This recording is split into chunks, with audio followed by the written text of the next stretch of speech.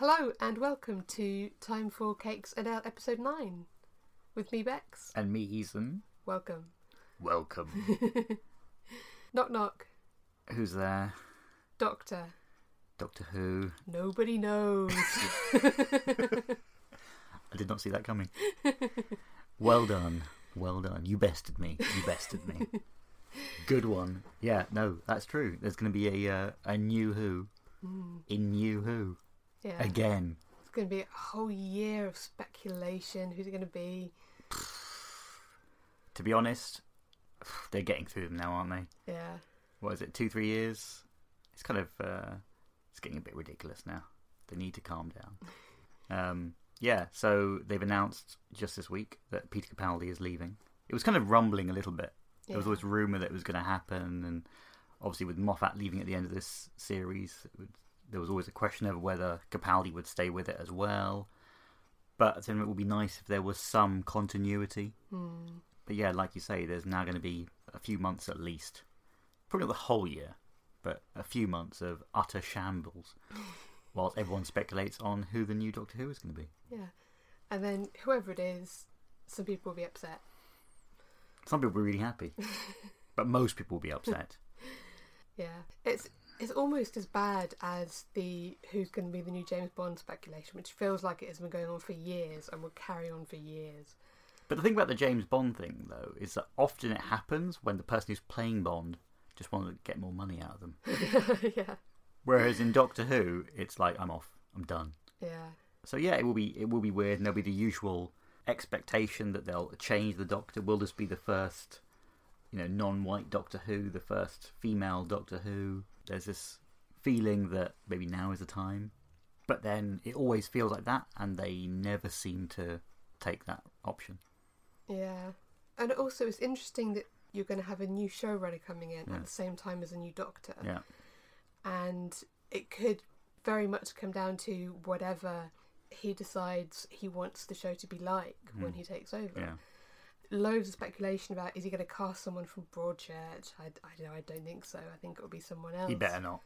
Whoever it is, they've got to spend a lot of time filming in Cardiff, and it's not the most regular shooting schedule because they keep messing the show around, switching around. It's on in the spring, it's on the autumn. They've got years where there's nothing. Who knows? Do you think that's why they can't hang on to people? I don't know. I mean, Peter Capaldi, he did loads of things before Doctor Who. And maybe he just thinks, there's loads of other things I could do as well, rather than doing this forever. Maybe he's going to join the Marvel Universe. Another one. Maybe, Maybe he is. That seems to be happening. But maybe that's the problem, though, with people who kind of go off and want to do other things. Like you say, if the schedule is so erratic, maybe they can't plan that much in advance because it depends on when they're actually going to be shooting. And if they're never sure... I mean, the last few years, the show has come back in the spring, in the autumn. It's missed a year at some point, didn't it? Yeah. And I remember back when Russell T Davies was running it, back in the David Tennant years, it was on like clockwork every year. And then he was doing other stuff as well. Like, he was in the RSC, and you knew when the filming was going to be, when they weren't going to be filming. And you could sort of, if you were an actor and you were planning all your other projects, then you could do that. But maybe it is a problem if you never know when it's going to come back, if it's not a particular time of the year, and you're getting other offers to do things because you've from the Marvel Universe. Yeah, because you've become proper famous because you were the Doctor. Then what do you do? Yeah. But even if he doesn't do anything else, he can make a very nice living from conventions for the rest of his life. Signing pictures of himself holding a guitar. Yeah. That kind of business. Yeah. So I'm sure that we'll return to that issue once in a while in the coming months when things flare up again. Yeah. But it will also be nice to have a change as well. Yeah. In like the whole thing. But it would also be good if at some point they took a complete risk and didn't go for potentially a very well-known actor or actress. If they really went for a complete change in how they do things with Doctor Who. You never know. Because they always speculate they're going to change. But then you can always see why they've chosen the Doctor they've chosen. And so it'd be nice if they went in a different direction, did something new. But to be honest, this show, its marketing is probably quite important as well. Yeah. And it would be nice if they could just keep it a secret until it actually happens. Because presumably the regeneration is going to be at Christmas if he says that's his last They could one. film it like the week before. Yeah. Closed set, no one knows who it's going to be. They could just film Peter Capaldi stumbling around and then kind of going, ah! And then they could film somebody re-emerging. But like you said, the marketing machine that exists around Doctor Who these days, it means that the hype will have started long before the episode screened. But surely the biggest hype for a Christmas episode will be if they said, we're revealing the new Doctor in this, and they managed to keep it a secret. Yeah. That'd be really good. That'd be well good. Yeah, but it's not going to happen. In this day and age, those things just will never happen again. Oh, wow. The only show that I can think of in recent times where they've managed to not let anything at all leak out is probably the new Twin Peaks series. It's funny that you brought that up, not me. Yeah. I'm not going to take the bait this time. We're going to move swiftly on. What were we moving on to? To be honest, Dune. See the link there? No, so they've also announced that Dune is going to be remade again. Again. Although it's from the dude who made Arrival. You know, and he's just done Blade Runner, the new Blade Runner movie, which is out later this year. So he's clearly the chosen one for a while. But, I don't know, Dune I think is a bit of a cursed property. You know, and unless it has Sting in it, like the original version of the movie, you know, I'm not sure. There are some books that just will never really translate well into film. It's just the way it is. Yeah. I mean, there is a very good, well, there's a fantastic Dune thing that can be made. Whether it's a film, I don't know. Although, I remember a few years ago there was a terrible TV version. It was like a mini-series, and that was just awful. So you kind of it needs a bit of scope to kind of breathe as a story. There's a lot needs to happen. It's kind of like Sandman. That will never work, I think, as a single movie. It has to be a mini-series, but an expensive one, which takes a lot of time to develop the plot and things like that. But, you know, maybe they're going to just bang out a 3-hour movie, you know, version of Dune. Who knows? And something that they will inevitably bang out a 3-hour version of, but who knows who'll be directing it now, is the new Batman film. Oh, who cares? Who cares? Who cares? When is it actually important that the BBC News has like a headline which is Ben Affleck will not be directing Batman? That's not news. Because we don't need any more information until they've figured out what they're doing with all these DC movies. We don't need to know, because I think it sounds even more shambolic when they keep delaying and recasting and changing directors on all the DC properties. Yeah. The Marvel stuff, it seems to be quite a well-honed machine. They release the information. There have been very few moments when they've gone back and changed what they've said. But with the DC stuff, people are dropping out left, right and centre. And I think, you know, this is probably part of the process of making these movies. But I think it's not perceived very well. It seems more shambolic than it actually is. Yeah. You know, this probably happens with so many different properties, but every time something happens on these movies, it's getting reported. And it was just weird. Like on Twitter, like the other day, it was like Ben Affleck is not directing Batman. Although I knew he was directing it at some point, it wasn't like a major issue for me. Yeah. I didn't stop what I was doing, but it did irk me a little bit that it was being reported as like some incredibly important thing for the franchise. I don't think it will be necessarily. No. Could we maybe just have a decade off from Batman films? Is that possible? I don't think that there has been one for some time. The problem is now they've announced the whole DC movie universe, and so they have to. They're doing it in reverse. They're doing the film where all the characters are together first, and then they're going to go through them sequentially to show what they all do on their own. And my goodness, it's going to be a long slog. Yeah, a long, very moody slog. With all the people who couldn't get into the Marvel movies. So, on the subject of comic books. Yeah, that's what we're doing today. Yeah, so as promised, what we thought we'd talk about were just sort of, I think, 3 comic series that we've read recently, which we think are rather good. And 2 of them are from Image. One of them is Injection by Warren Ellis, and the second one is Paper Girls by Brian K. Vaughan, and the last one is an indie comic by Alexis deacon called Gesh. So, yeah. Why are we talking about these? They're all pretty good. It's a good enough reason. We're not going to talk about them if they're rubbish. But we've also come to them like when the first two have come out in trades now. Yeah. And we kind of read them over Christmas. And to be honest, I'd seen these things in various comic shops over time. And I'd seen the covers of them, blah, blah. But we were following so many different comics that I just thought, I don't really want to pick that up and start reading something new. But then they've come out in trade, which is nice because you can just read a chunk of a story. And the nice thing about them now is both Paper Girls and Injection have been on a hiatus. So it's actually a good time because you can catch up on the first two trades that cover, I think, the first 10 issues of each of those. And then they both return in March very soon. And then I'm not sure when the second volume of Gesh is out. But we'll get to that. Yeah. So which one do you want to do first? We'll figure it out. All will be revealed in about 15 seconds. 15 seconds. Let's crack on.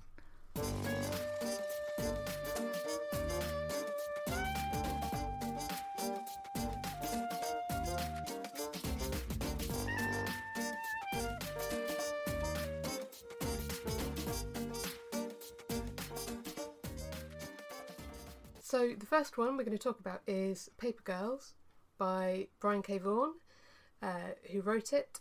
The art is by Cliff Chang, colours Matt Wilson, and letters Jared K. Fletcher. Yeah. So Brian K. Vaughan, big name in comics, especially Image ones at the moment. Obviously currently doing Saga, which is fantastic. It's an ongoing story. If you're not reading it, you should read it. It's brilliant. That's been going for a few years now. He's also done Ex Machina, Pride of Baghdad, many, many, many things, which we've read. And Y the Last Man, for example. And this is his new series, which started, I think, about a year ago. So what's it about? So it begins in the 1980s. So it's got a very sort of retro feel to it at the beginning. It's about this girl on her paper round. I think they're about 11, 12 years old. She's cycling around early morning, delivering papers, meets up with 3 other girls who also have a paper round and who are friends and hang out together. For various reasons, they start cycling around together. She's the new girl. They don't really know her. They all go to different schools, so they're not already friends or anything like that.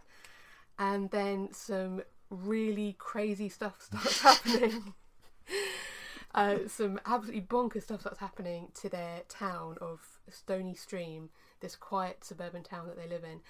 And they are sort of thrown together, this gang of 4 girls on their bikes, trying to survive the weirdness that befalls their town. Yeah, it is absolutely bonkers.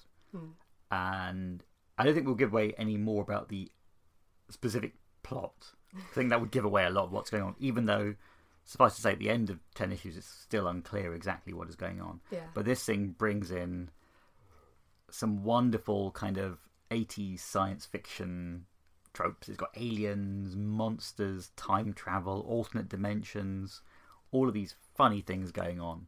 It's a fantastic comic, I think. Yeah. It's really, it's a gripping comic to read. It's wonderful to see. It's beautifully drawn. It's got great characters in it. And at its heart, it has a really compelling mystery going on in it about, kind of strange things happening in a small town. But clearly with a much bigger impact in the whole world, potentially. Yeah. So I think what draws you in right from the beginning is the characters of these 4 girls. They're all very different, but you can see why they would all potentially become friends, why they stick together, why they sort of draw strength from each other. The bond between them that starts to develop very quickly is really fun, and I think it's the strength of those 4 characters that carries the whole comic with it, really. That you want to see what happens to them. You really care about them very quickly. They're all very interesting characters. And it's nice to see, I think, a story about a gang of girls hanging out together, because you don't get that very much. Yeah, so I think that's the one thing that really jumps out. I mean, it's the one thing which kind of flies in the face of a lot of the inspirations that it may have. So if you think about all the sort of 70s and 80s Spielberg era science fiction movies, the ones it references as well. So you've got this thing like in the Goonies, E.T., Monster Squad, The Lost Boys, all these kind of genre movies that were coming out, they were all either all male or they were a predominantly male group with a couple of token females in them. And I think what's really cool here is it just ignores that completely. It takes a lot of the tropes of these kind of movies, but actually it's got an all-female cast essentially for the whole thing. And it just makes it a bit more interesting to have a different spin on looking at the world through these eyes. Yeah, because even in some of the sort of modern stories where people have gone back and tried to recreate that, so things like Super 8 or Stranger Things, really recent one, they've gone back to that template again of, you know, a gang of boys who are friends and they hang out together. And there's absolutely no need. It's an unnecessary thing to carry forward, you know, to just have like a predominantly male cast. And I think what's interesting, although it's just a comic book, it still really hasn't been done in films. Yeah. You know, so. Do you think that this is filmable? I think that it intentionally draws on TV and film motifs, but actually, once you get into the actual content of it, I don't think it is. I think it's one of those comic books which, like Saga as well, they really make use of being in the comic book format. They're not meant to be made into film. So there are things in here like bizarre, huge aliens and monsters and giant creatures just generally doing things alongside the more lower key sort of human drama that's taking place as well. And I think it works well as a comic book, but it's unnecessary to look at it as something that would potentially be made into a TV show or a film or something. Yeah, so when you think of some of the visuals they would have to recreate somehow, not only would some of them be incredibly expensive, I presume, but very easy to look really incongruous if you're trying to make a show that looks realistic but it just has this stuff in it. I think it would be very difficult. And it's kind of rare these days to see people actually make comics that actually work purely in the comic book medium. They're designed so that almost they cannot be easily turned into something without losing something. Yeah. And if you think about how extraordinary some of the content is in a major superhero comic, those can make good films. But almost here, by tying in both sort of standard human drama with crazy events going on, it would do, I think, a great disservice to the story just to try and make it into a film very easily. And also, knowing some of the stuff that has happened in other stories by Brian K. Vaughan, I don't think that elements of it are going to translate into a easy to watch movie or TV show. There's you know, the weirdness will come in to a point where that would have to be changed or toned down sometimes in order to make it into something that a mainstream audience would want to watch. Yeah, it's interesting because when I got to the end of Volume 1, I sort of thought to myself, okay, I can kind of maybe see where this is going. I've got some idea of where it's going. There's some stuff in here that I just don't understand. But by the time I got to the end of Volume 2, I was even more confused than I was at the end of Volume 1. I just got no clue what's going on with some of this stuff. It's jumping around in these alternate realities and dimensions. There's characters popping up from different timelines, and it's all completely bonkers. It's immensely readable.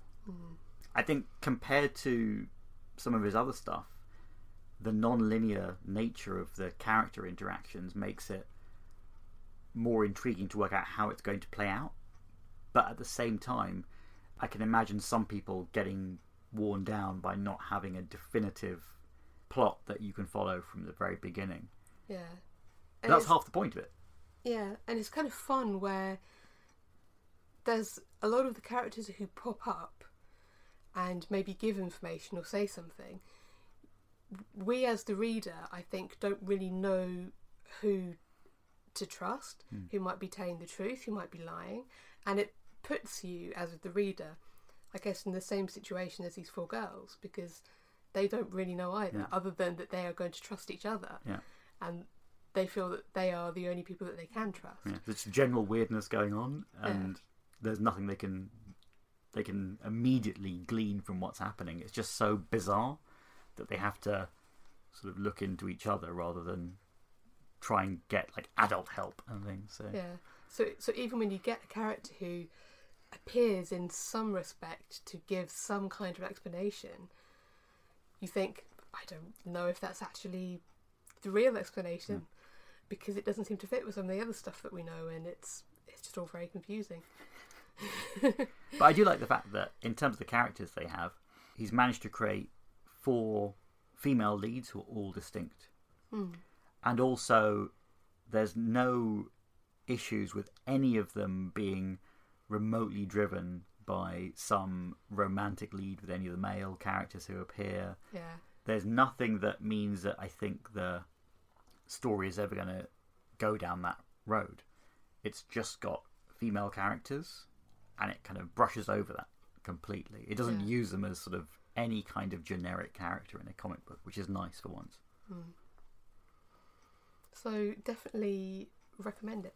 Yeah, I think it's back. I think issue 11 resumes sometime in March. So it's a bit like Saga as well. It's, it runs for one arc and then it has a break for a little bit and then it comes back. And I suppose the one really interesting parallel with Saga is they're both 2 of the most interesting kind of science fiction comics out at the moment. And they do rely... Well, I don't know how he chooses them, but he has a very good relationship, I think, with the artists who he's working with, because they're wonderfully complementary. I mean, you can't imagine Saga being done with anyone other than Fiona Staples doing the artwork on that. And I think the artwork that Cliff Chang has done on this is like really... It's beautiful stuff. It's got that retro feel. There's lots of lovely details in the background that place it in time in the 80s, and it's very nicely, cleanly drawn. It looks really nice as well. And a lot of the scenes in people's homes, etc., have a lot of really cool detail in them, which which make you actually want to look at the pictures rather than just sort of quickly skim through the story, which is good.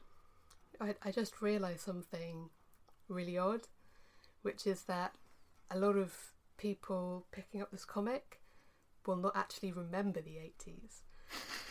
And in that respect, it makes me feel like when I read or watch something that's set in the 60s, where I've got this idea from film and TV and comics and everything about what the 60s was, but I wasn't alive, so I don't remember it. But I do remember the 80s.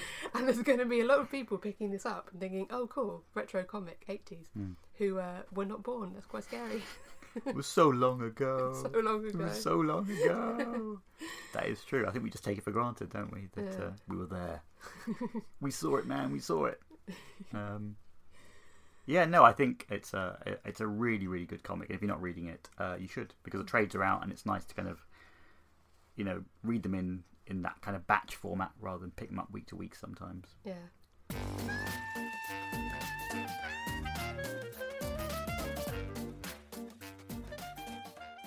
The second one we're going to talk about is Injection, which is written by Warren Ellis.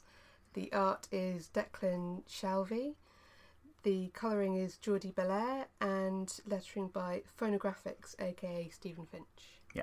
So you haven't read Injection yet, have you? I haven't read it yet, no. Why not? I've got other things to do.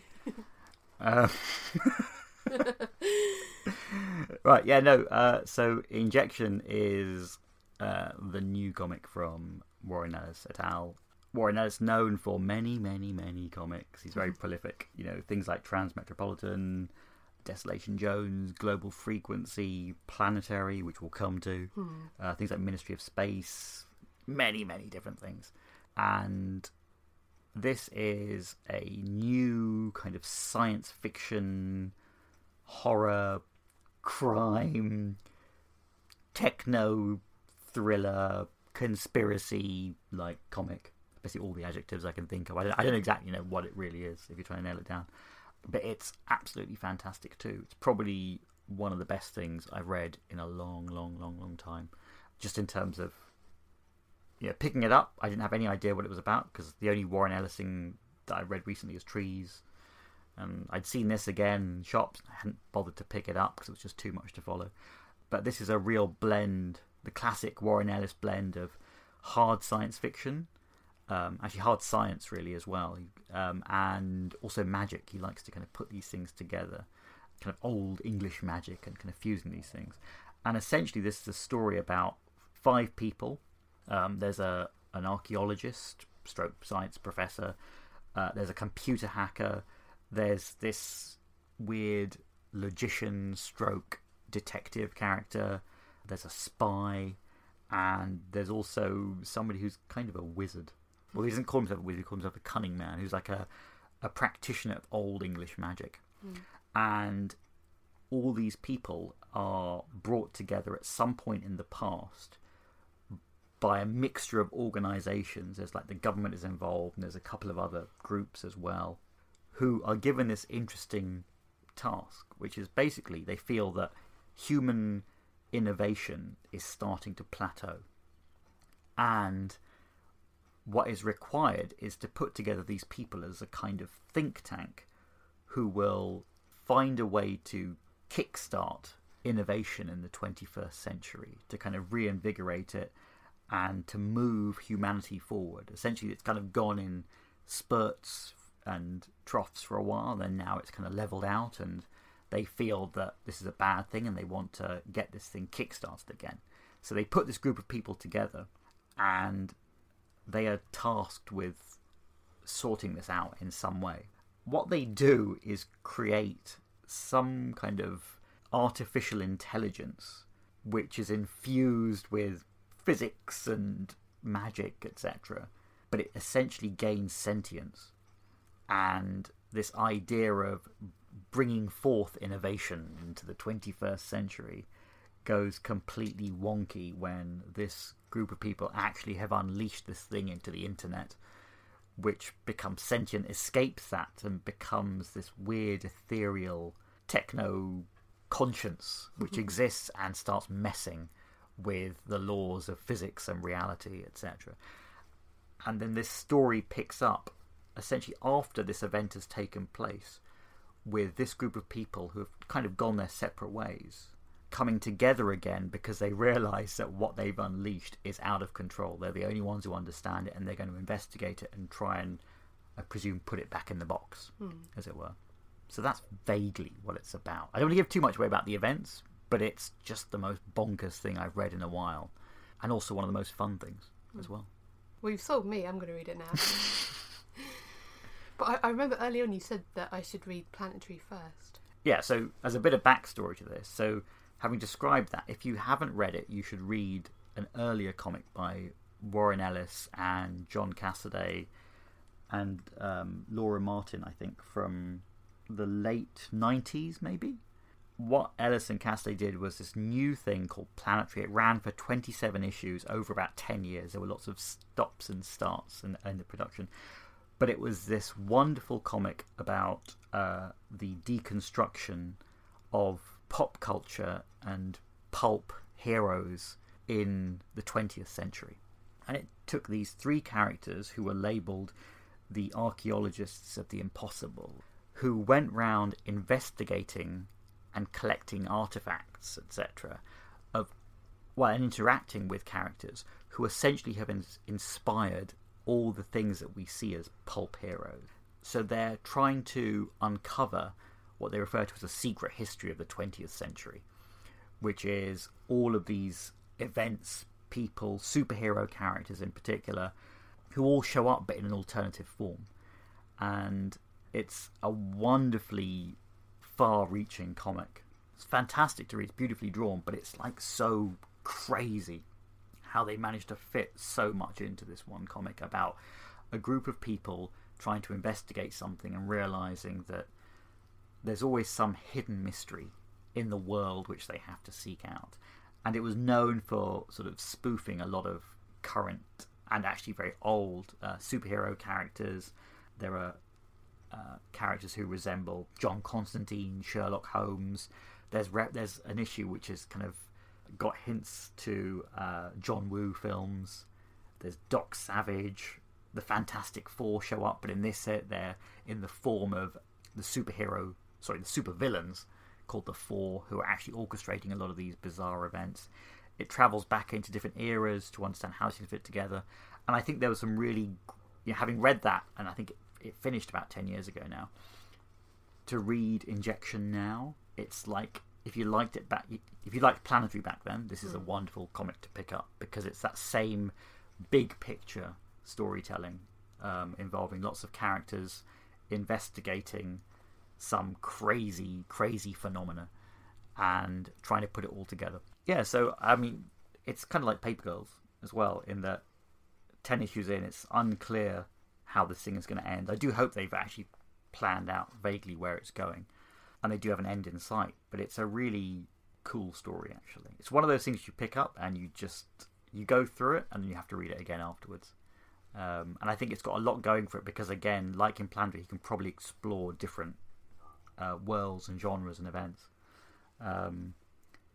It's just so bonkers what this entity, the injection as it's called, can actually do. In one story it's to do with it's trying to learn from humans, so it's trying to manipulate them in certain ways, and there's just so many strange things happening that he's clearly made a concept in the injection that can be used to spin a tremendous number of these kind of techno horror stories as well. So yeah, that's back again in March, and I'm kind of intrigued to know what's going to happen with that. I mean, it's a gripping story, and I think if you haven't picked that up, I think it's worth reading.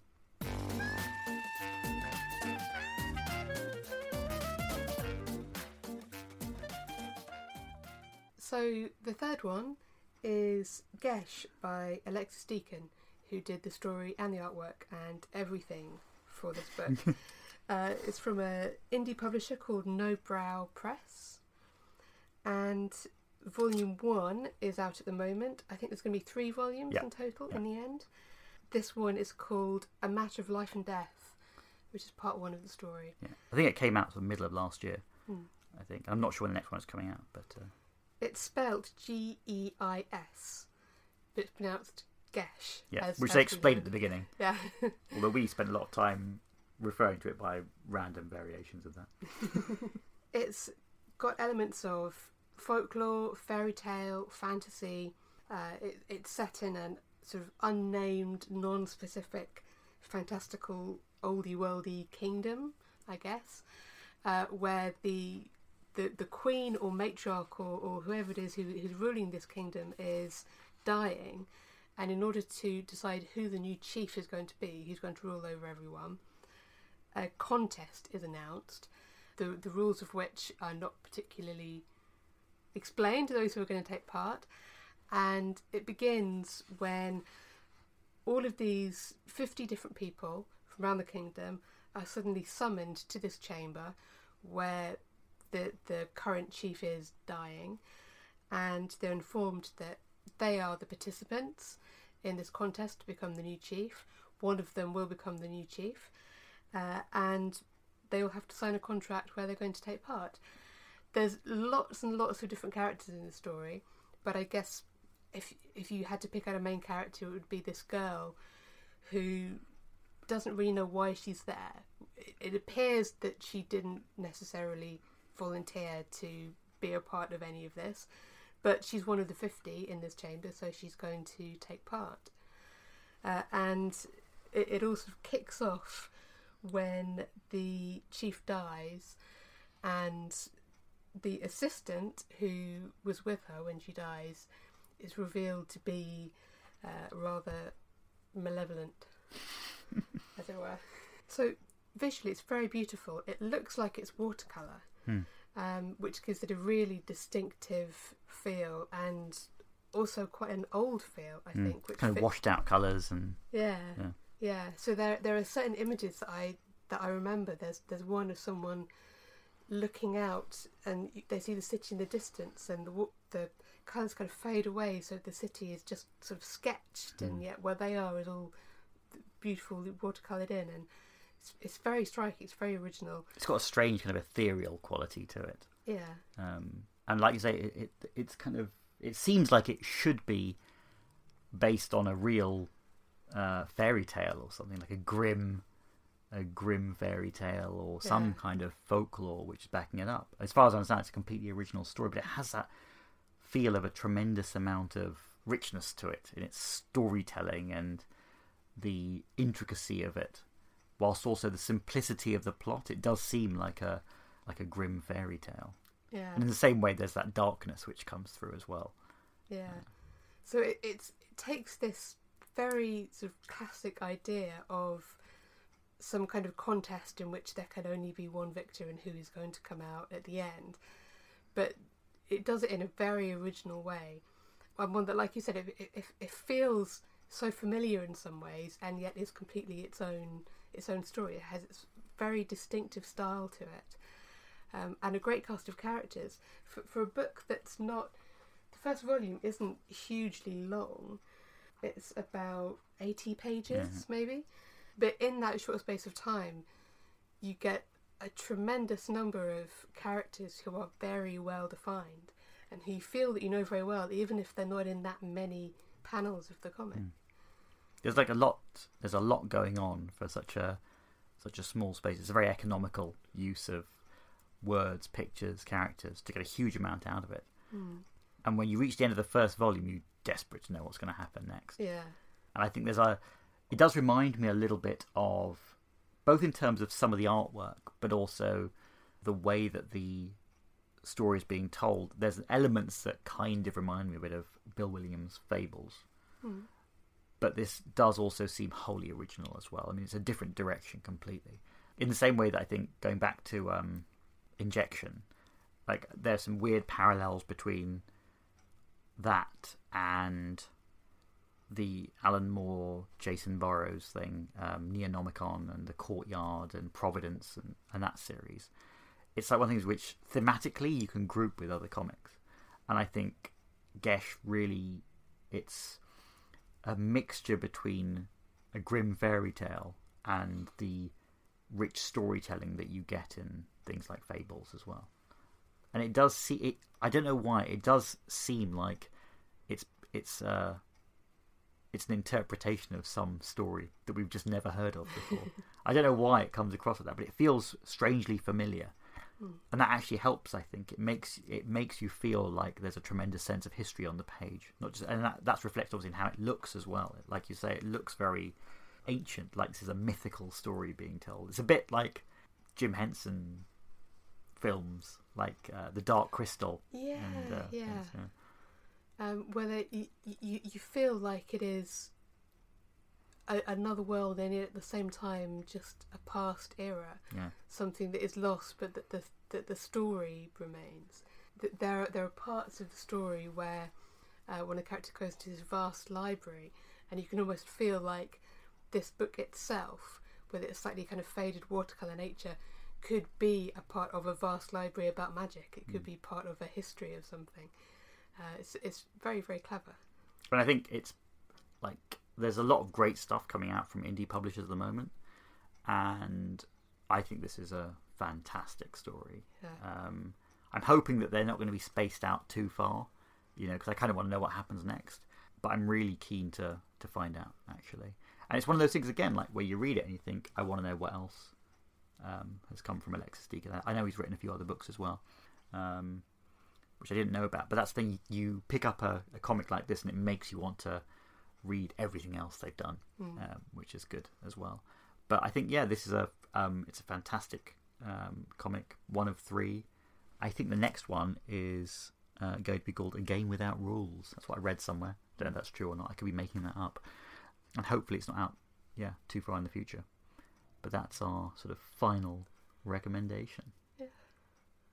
So pick any or all of them. They're all really good. Or none of them. But if you do that, it's the wrong thing to do. But that's kind of some of the things that we've been recently reading that we think are very good. And I think we'll keep coming back to particular comics that we think are ones that we like a lot. More unusual titles as well once in a while.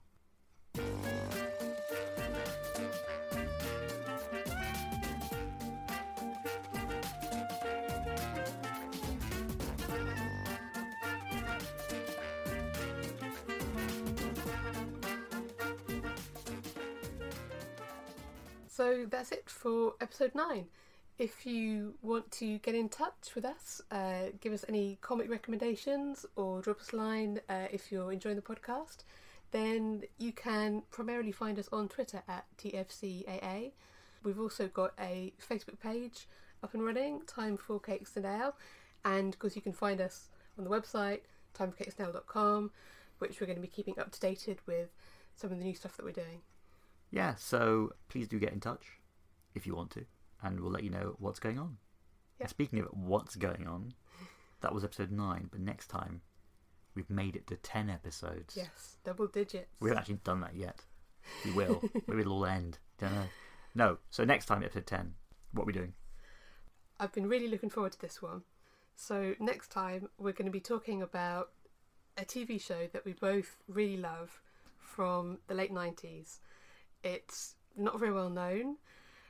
It's become a very obscure kind of cult classic, I guess. It's not that widely watched or remembered, which we think is a terrible shame because it was a wonderful show.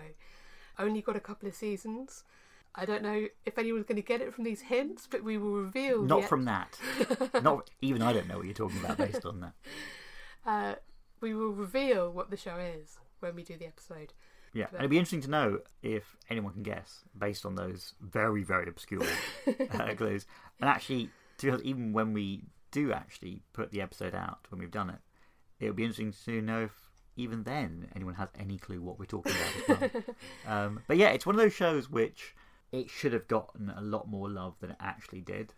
And conveniently, for those who want to follow what we're doing, it's not even available on DVD. So there are other means to obtain it, which we do not advocate, obviously. Obviously not. But yeah, it's a fantastic show. Didn't last very long. Deserved to go on forever. It was wonderful. And we've just finished a rewatch of that in preparation for doing an episode on that next. So yeah, I think that was a very vague, hand-wavy description of what's happening next. And to be honest, if you weren't planning on listening to next time's episode, that's probably not going to help. But no, it's worth it. It's about a show that hopefully you might want to seek out afterwards. Yes. Yeah. So that's it for episode 9. Next time, Episode 10. goodbye. Goodbye.